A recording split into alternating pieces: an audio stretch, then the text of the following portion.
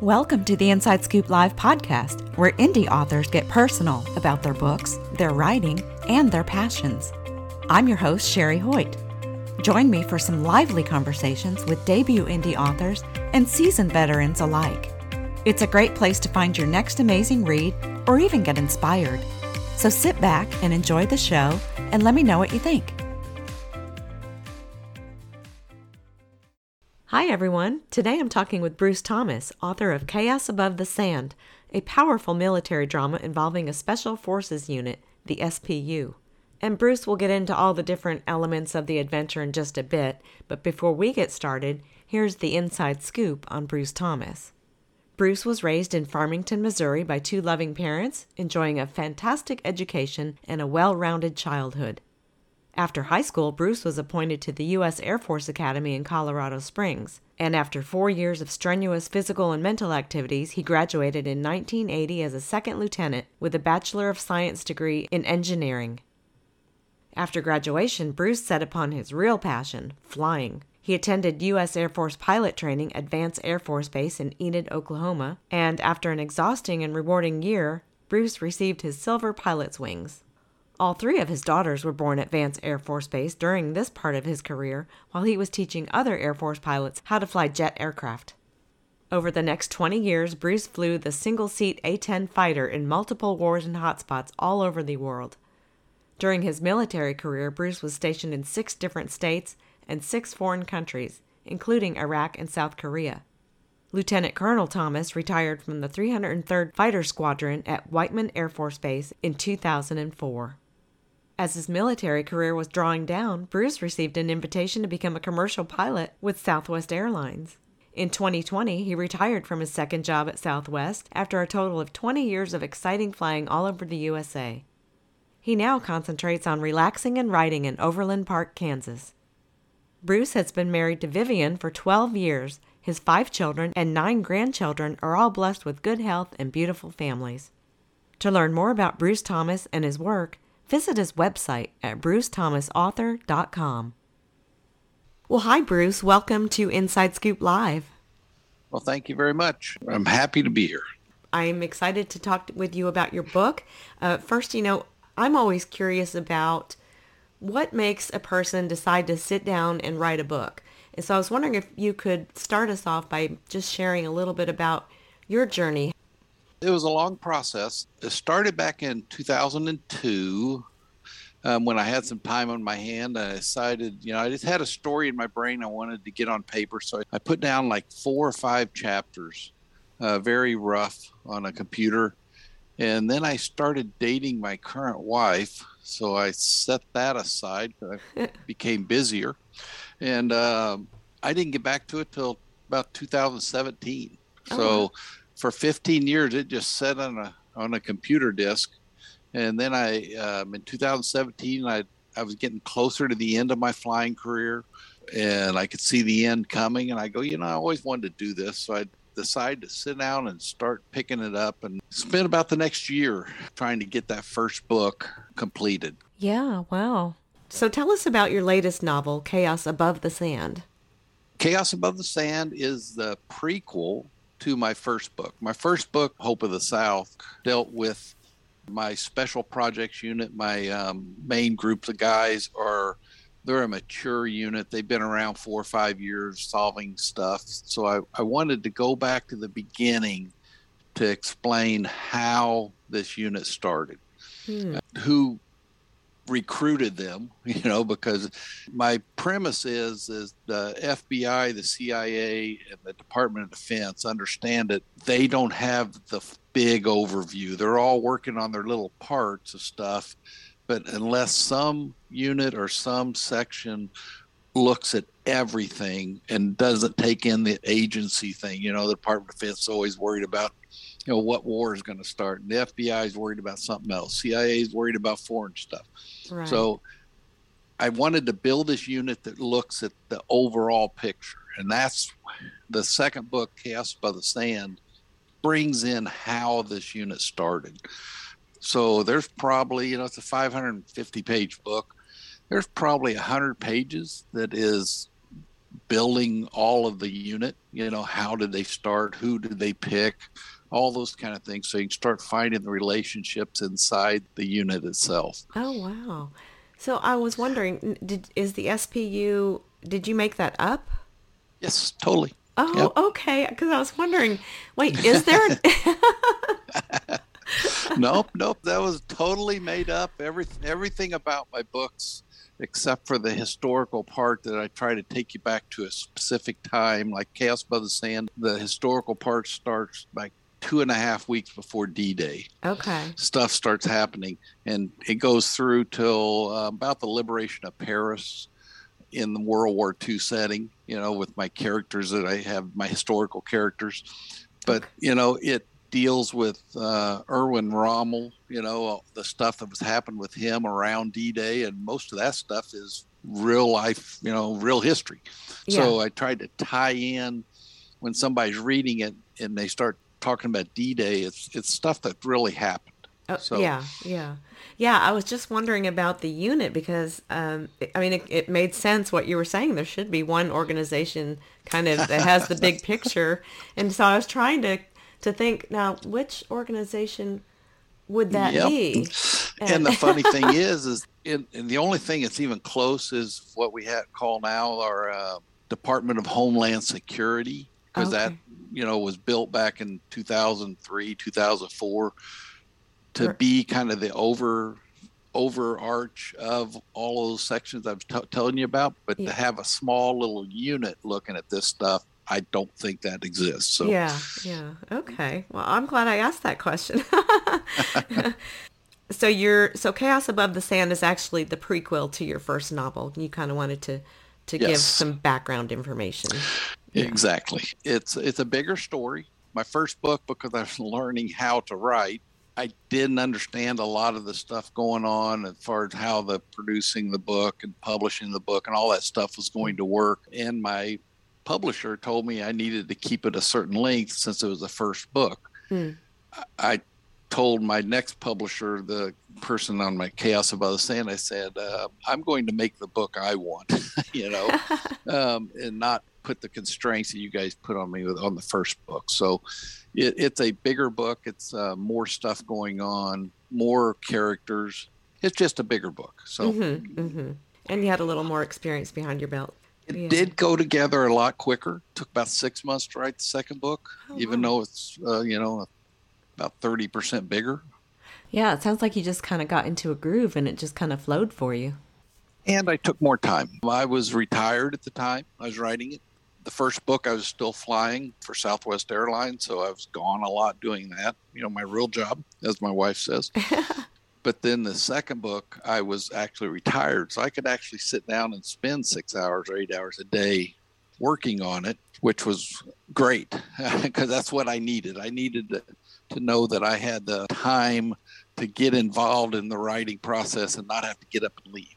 Yeah. I'm kind of a grinder. I mean, I can't do 2 hours a day. If I'm going to work on it, it's going to be 6 or 8, so and that's just me. Right. Oh, I get that. Now, you mentioned the characters. I think the characters were one of the favorite parts that our reviewer mentioned, especially the dynamics between Wild Bill and Vector. Can you tell us a little bit about those two and kind of what motivates their relationship? Sure. My main two characters that are in both my books is William Wild Bill Eddy. He's a pilot, and they're both in the military, so you always get nicknames in the military, and that's where the Wild Bill came from. Okay. And his friend, Mark Vector Jones, they met each other at the United States Air Force Academy. They spent 4 years there together, and then they stayed close the whole time they were out in the military, even though they had different career fields. Mark Jones is basically the brainiac of the two. He's the real smart guy. He's the guy that has a doctorate now in the Air Force, and he designs things, builds things, computer type stuff. And Wild Bill is a fighter pilot. I mean, that's what he's been doing. He's been flying airplanes. That's what he went to the Air Force Academy to learn to do. So together, they're really opposite people. You can see one's a brainiac, the other guy's a pilot and everything. But together, they're just best friends. So they basically get along by ribbing each other, by cutting each other down, doing all the things that friends do to each other. But I try to bring that in the book where that is always a part of what's going on in their dialogue with their how they deal with each other, just no matter what their situation they're in. Yeah. And I think it worked pretty good. I think most people have given me positive feedback on the way they interact and everything. So. Mm-hmm. Yeah, good. Yeah. I mean, obviously you have to have a plot to drive the story, but I like to connect to the people and learn about them. And, when I'm reading anyway, they kind of become real to me. Yeah. And that's one of the big reasons why I want to do the prequel, because in the first book, I didn't have the time to develop where these guys came from. How did this start? And I figured long term, if I continue this series, I need to have that building block of where these guys came from. How did they get together? Why are they such best friends? And all this stuff. So that's what drove the prequel side of me wanting to get into this. So. Mm-hmm. Yeah, yeah. Now, one of those characters sounds familiar to me. How did you create your characters? Are they based on real people that you've known over the course of your life? For sure. I flew fighters in the Air Force for almost 24 years and went to the Air Force Academy. So I figured, if I'm going to start writing about stuff that, and I don't know how to write and don't know how this process works, I better write about stuff at least I know. Yeah. So that started why I liked those characters, because I could relate to them. I could understand what they're going through, that kind of stuff. Sure. So who was your favorite character to create or write about? It's my main character, Wild Bill Eddy. I wanted to tie him in historically. He has a father that is actually his grandfather flew in the Air Force. So I talk about that back in World War II, and he flew fighters there. And then his dad flew cargo airplanes, so I basically, they're a military family. They come through everything. Mm-hmm. Mark Vector Jones is kind of the opposite. I talk about it in the first book, not a lot in the second book, but in the first book, how he's part of the Dreamers. His mom and dad actually came from Latin America up across the border legally and got in the United States and made a life for themselves. Oh, wow. And Mark is the offspring of that. He didn't cross the border as a kid coming across with an illegal family or anything like that, but that's where his ties are. His ties are to people in Latin America, and El Salvador is where I bring him out of, just to have a whole different side of. So you got this one side, you got Wild Bill, who's a military family, been in the U.S. forever, traces all the way back to the Civil War time. Yeah. And you got Mark Vector Jones, who's basically a first generation American, so I wanted to bring that contrast in there. So, yeah, it's a nice contrast. So what kind of research was involved in preparation for writing Chaos Above the Sand? Well, I have a couple good friends. One of them was a pilot for Southwest Airlines also, who is just a wealth of knowledge about the Civil War. He loves Gettysburg. He loves all the stuff. So he is somebody I can call at any time, say, hey, what about this, this, and this? And he can give me the real data on it. So that's good. I did a couple trips. I went to Gettysburg, went to a couple places around just to get the flavor of what it was like back then. Mm-hmm. For my current book, for Chaos Above the Sand, the wife and I took a trip to France, and we spent 4 days in Normandy with a private guide, just seeing all the stuff connected to D-Day. Oh, wow. So I actually probably took 2,000 pictures of things and asking questions. The guy didn't have any idea, because I didn't tell him I'm writing a book. I was just asking pointed questions about different things. And in my brain, I'm trying to figure out, okay, how can I mold this into my story and everything else? And that was a lot of fun. Yeah. You actually got to live what those guys went through and the area and all that stuff. So that's how I did that. Now, I do a lot of research on the computer too. I'll be writing along and I'll go, I've got to make sure I'm right here, and then go look it up and see if I can get cross references that I'm correct on the dates or correct on how it happened. So I love that you actually got to visit and see the scenery, because you can research on the computer for sure, but seeing it and then going back and kind of describing it I bet it made a big difference in your writing. Oh, yeah, no doubt. Because I have one section in Chaos Above the Sand where I'm talking about the not my main characters, but a couple characters, how they look out through a pillbox and they see the ships coming over the horizon, and it's not a few ships; it's hundreds because the D-Day's starting.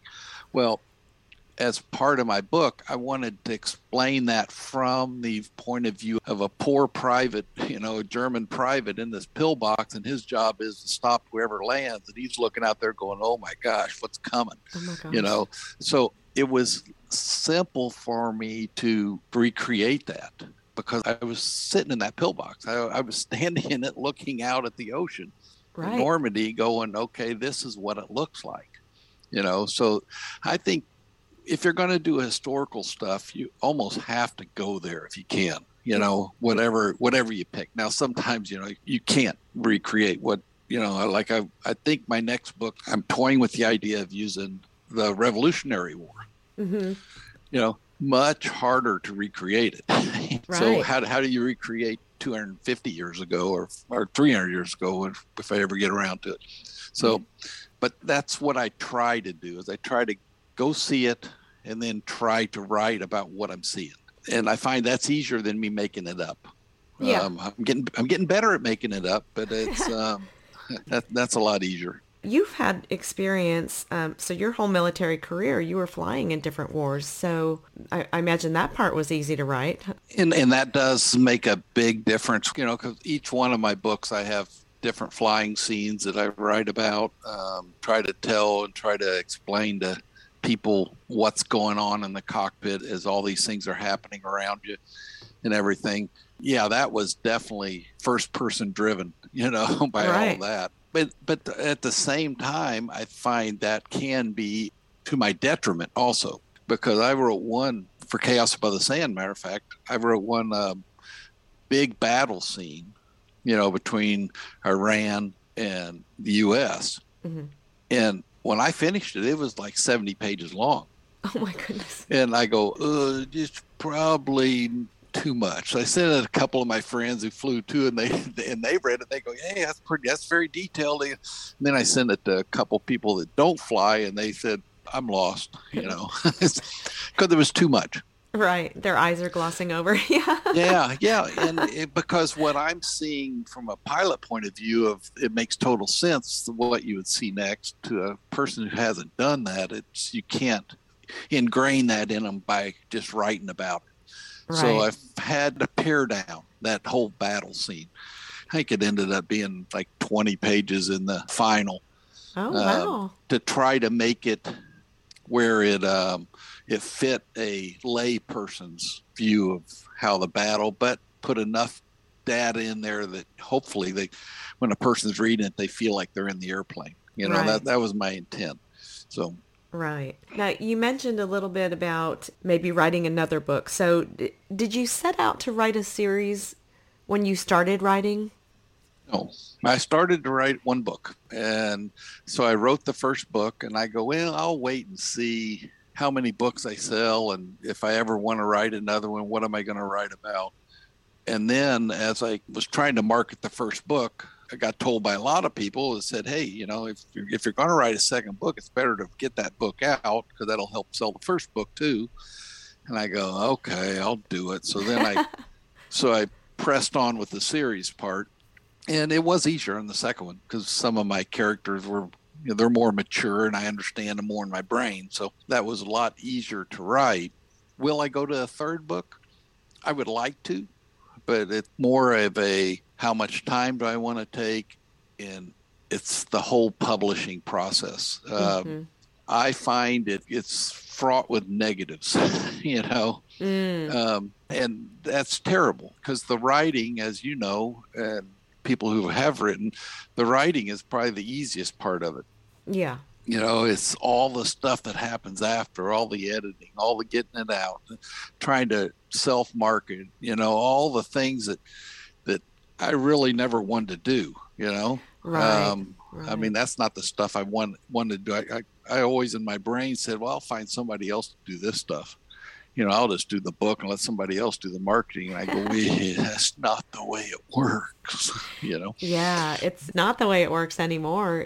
No, It's a full-time job, and it's a job with many hats, actually. So I think it's a couple of full-time that's jobs. a good way to explain it. It really is. Yeah. Because it's every time you think you have a handle on what to do next, it changes a little bit. So is there anything you wish you had known when you first started out? Ooh, wow, a lot. I'll try to keep it simple. After my first book, all the problems with getting the editing done and everything else, and me just running into reviewers that reviewed the book and said, well, you got this problem, or we don't like how this sounds. I went back and updated that book. Well, how I updated it was I took a college class in writing. Mm. I went and took a fiction class, and it was probably the best 4 months of the whole process. Oh, wow. Because it woke me up to what people are looking for from reading a book versus what I thought I was producing. And I realized, okay, I got to think on their side of it, not my side of it. Right. And it made the second book come together so much easier because my dialogue made more sense. Just the structure of the book, where you wanted to go with it and everything. I had a really good guy. I took that college class from. It was all online, but lots of different things that we went through and produced weekly and stuff. And he would review them and say, well, try this and try that. And it really did help. So I wish I would have known about that at the beginning. That's one of the things. Mm-hmm. The second thing, and this was, it really hurt me in my first book, is the title of your book is important. Yeah. I was thinking I was going to have the Hope of series, the Hope of the South, the Hope of Rommel, the Hope of Washington. In other words, in my brain, I'm thinking that I'm going to use the historical side to key into, hey, this is about the Civil War. This is about World War II. This one. Well, I find out later, I started getting all these things on social media saying, why are you writing a pro-slavery book? Oh, no. Because it hit right in the middle of the BLM movement. So I got trapped because my book was titled Hope of the South. They're thinking, he's saying that, that slavery's good because that's their hope. And I'm going, there's nothing in my book about that. So I told myself, okay, don't make this mistake again on the second book. Make sure you title it something that can't, be used different ways. So that was, and I'm still fighting that with the first book, the title of it. I've tried to retitle it and everything else, and basically they told me you can't do that. The only way you can do that is start a whole new book, and I go, okay, great, thanks. Oh, wow. That's horrible. It is. That's a hard lesson. Yeah. It was, and it's just something I didn't know at the time, because of I should have, I guess, called a TV station and did a focus group or something, Yeah, yeah. So what about your second book? What are you getting the kind of feedback you anticipated? What are people saying about Chaos Above the Sand? All the feedback I'm getting from people is very positive. The people that have read it, and my friends all liked it. All of my people outside of my friends that read it, I get positive reviews on it and replies about it. It's just the sales are just slow. And that's, I'm fighting that uphill marketing battle of getting the name and the book title out there. But it's been very positive. The people like your guys' review and everything, they've been positive. So I'm just wondering when I'll get that little something that pushes the marketing up. When's it going to take off? Right. Yeah, somebody mention it, somebody show the book someplace. It's, and I don't know if I have to pay for that to get that book out there like that, or if it's something I just got to wait it out. I don't know. I mean, yeah, that's kind of a loaded question, I think.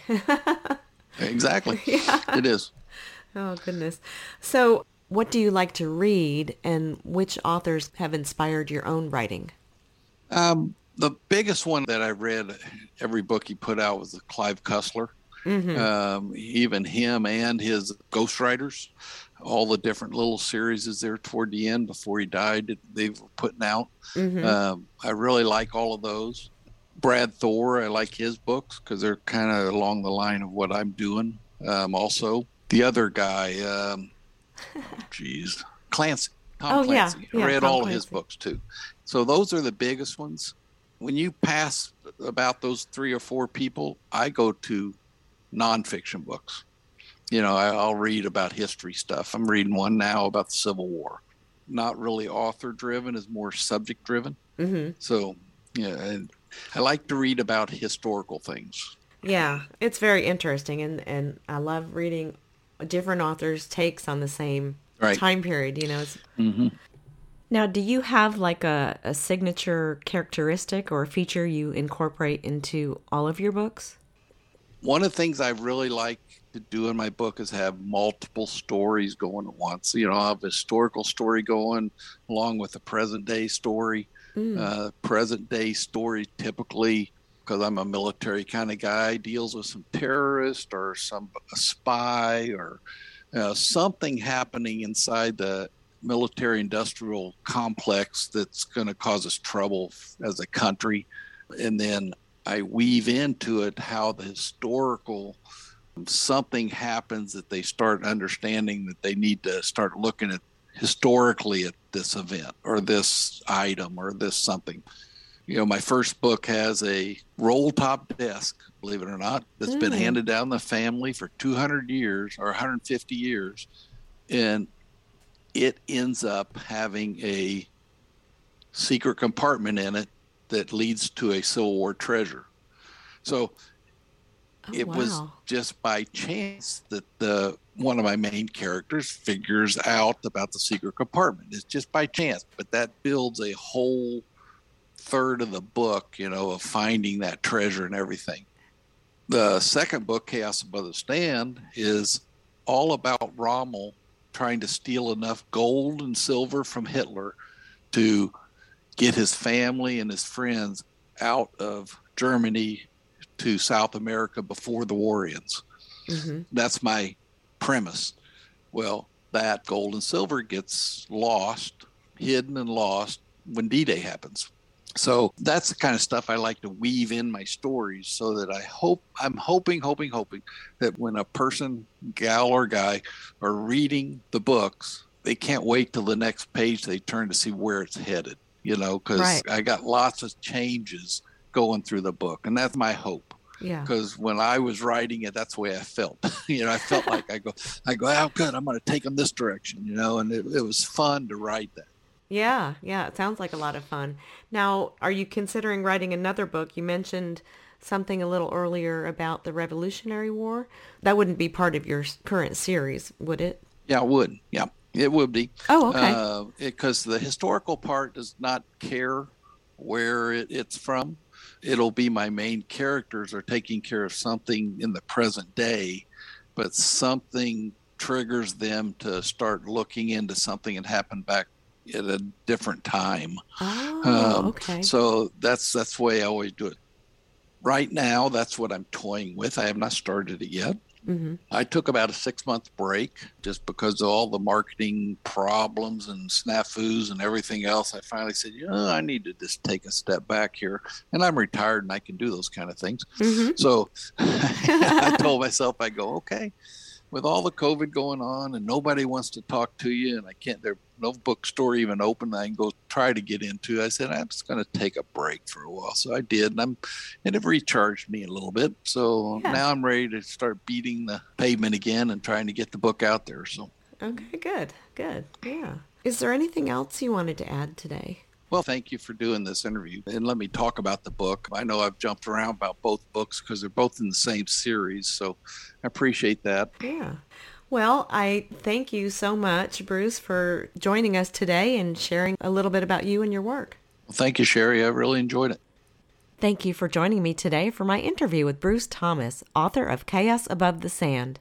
To learn more about Bruce and his work, visit his website at brucethomasauthor.com. And be sure to check out our other interviews at InsideScoopLive.com.